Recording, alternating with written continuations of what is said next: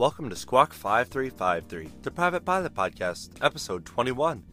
I'm your host, Izzy Simon, a private pilot sharing my tips and tricks to make the skies a safer place.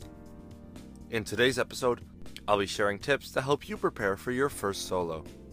Stay tuned for all this and more in Squawk 5353.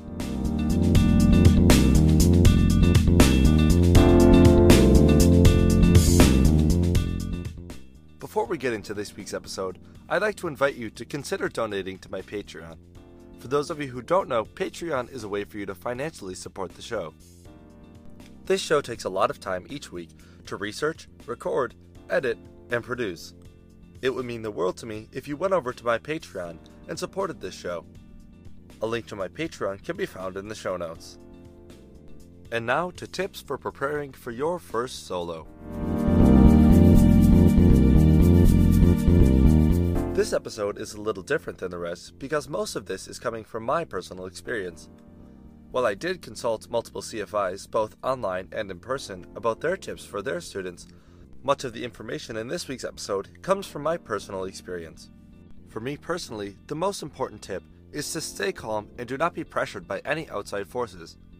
Many young student pilots often feel pressured by ATC or other traffic.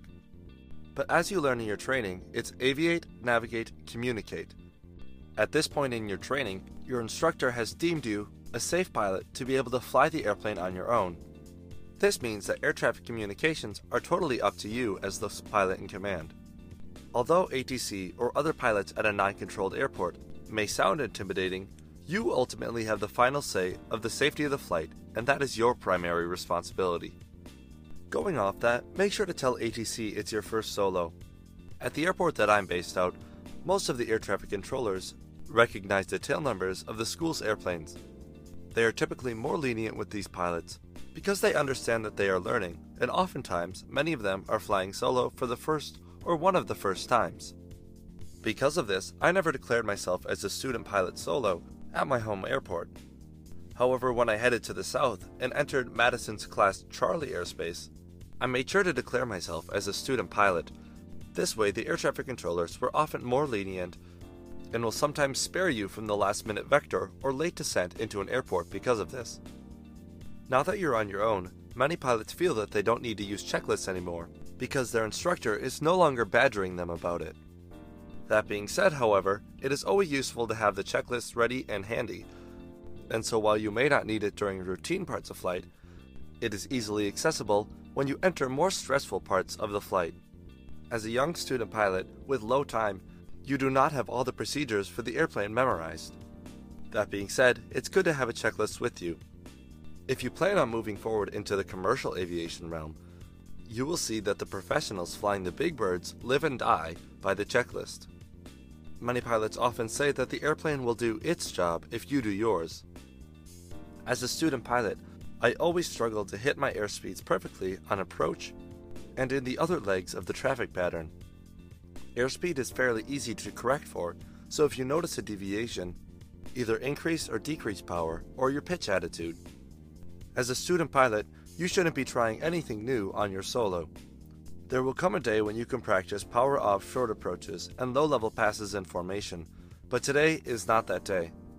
You will be happiest and most successful if you fly your first solo by the book and do what you train to do. While those are all tips for the day of your solo, there also are tips to help you prepare for the day of your solo. In preparing for your solo, make sure that you practice. Stress is often more prominent when we are unprepared or ill-prepared. You can get yourself ready for your first solo by reviewing and rehearsing the lessons leading up to the first solo stage. This includes working your muscle memory, which is the trait of many safe and competent pilots. While flying time with an instructor is expensive, there are other options which yield great results in the progress towards your first solo.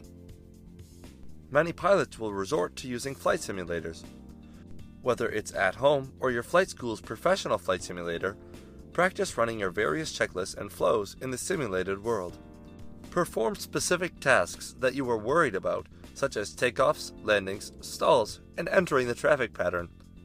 Practicing your go-arounds in the simulator is a great way to prepare for your solo as well. If your approach during your flight does not seem stabilized, or something just doesn't seem quite right, simply go around. A good landing is never forced. Not all students have access to a simulator, and not all students find simulators as useful as the next method, chair flying. Even though I had access to a full-motion Redbird simulator and a simulator at home, I chose to chair fly because it forced me to critically analyze every step of the flight. For those of you who don't know, chair flying is where you visualize the flight in your mind and faux fly all the stages. While you visualize each stage of flight, think through your checklists and responsibilities as the pilot in command, just as you would in the real airplane. Review all the basics including airspeeds, procedures, radio calls, and landings.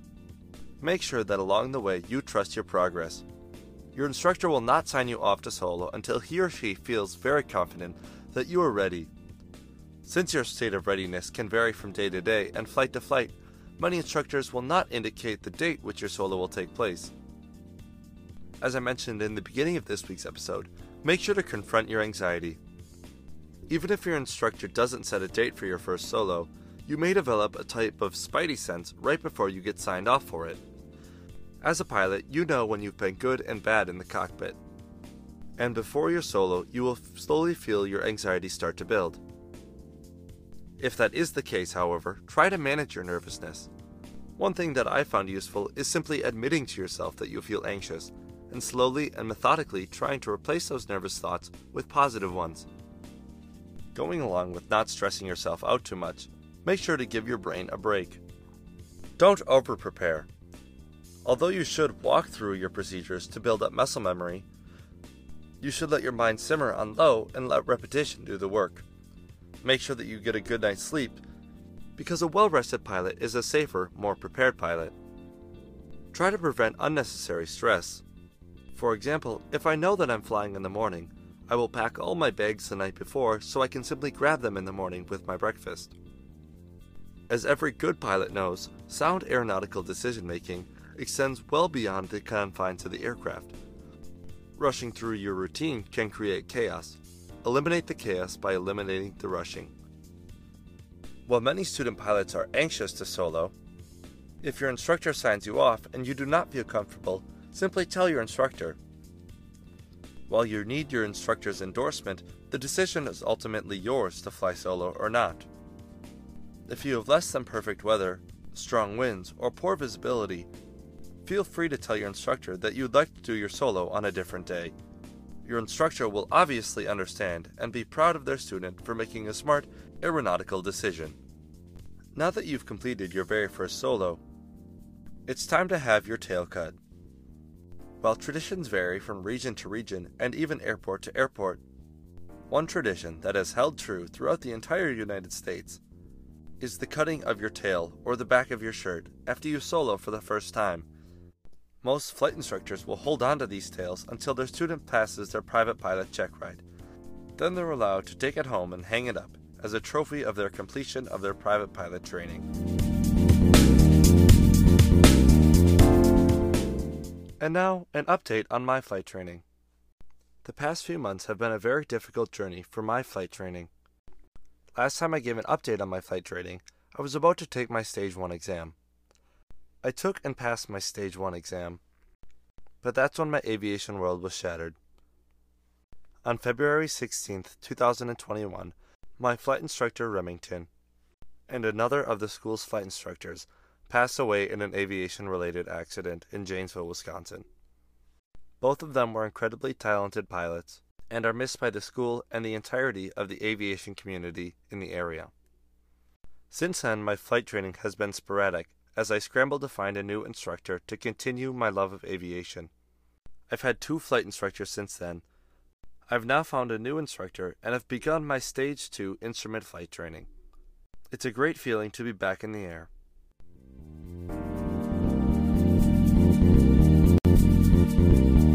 Thank you for listening to this week's episode of Squawk 5353. I know this week's episode is a little bit on the shorter end, but recently I have been having a very crazy schedule with flight training as well as other school-related events. However, next week I hope to be back in full force with a full-length episode. If you enjoyed this week's episode, make sure to subscribe to the podcast.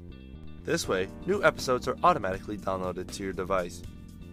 Make sure to share this episode with a friend to help it grow. As I mentioned at the beginning of the podcast, please consider donating to my Patreon. A link to my Patreon can be found in the show notes. Also in the show notes is a link to all the resources used in today's episode. Again, thank you for listening to this week's episode of Squawk 5353, and let's make the skies a safer place.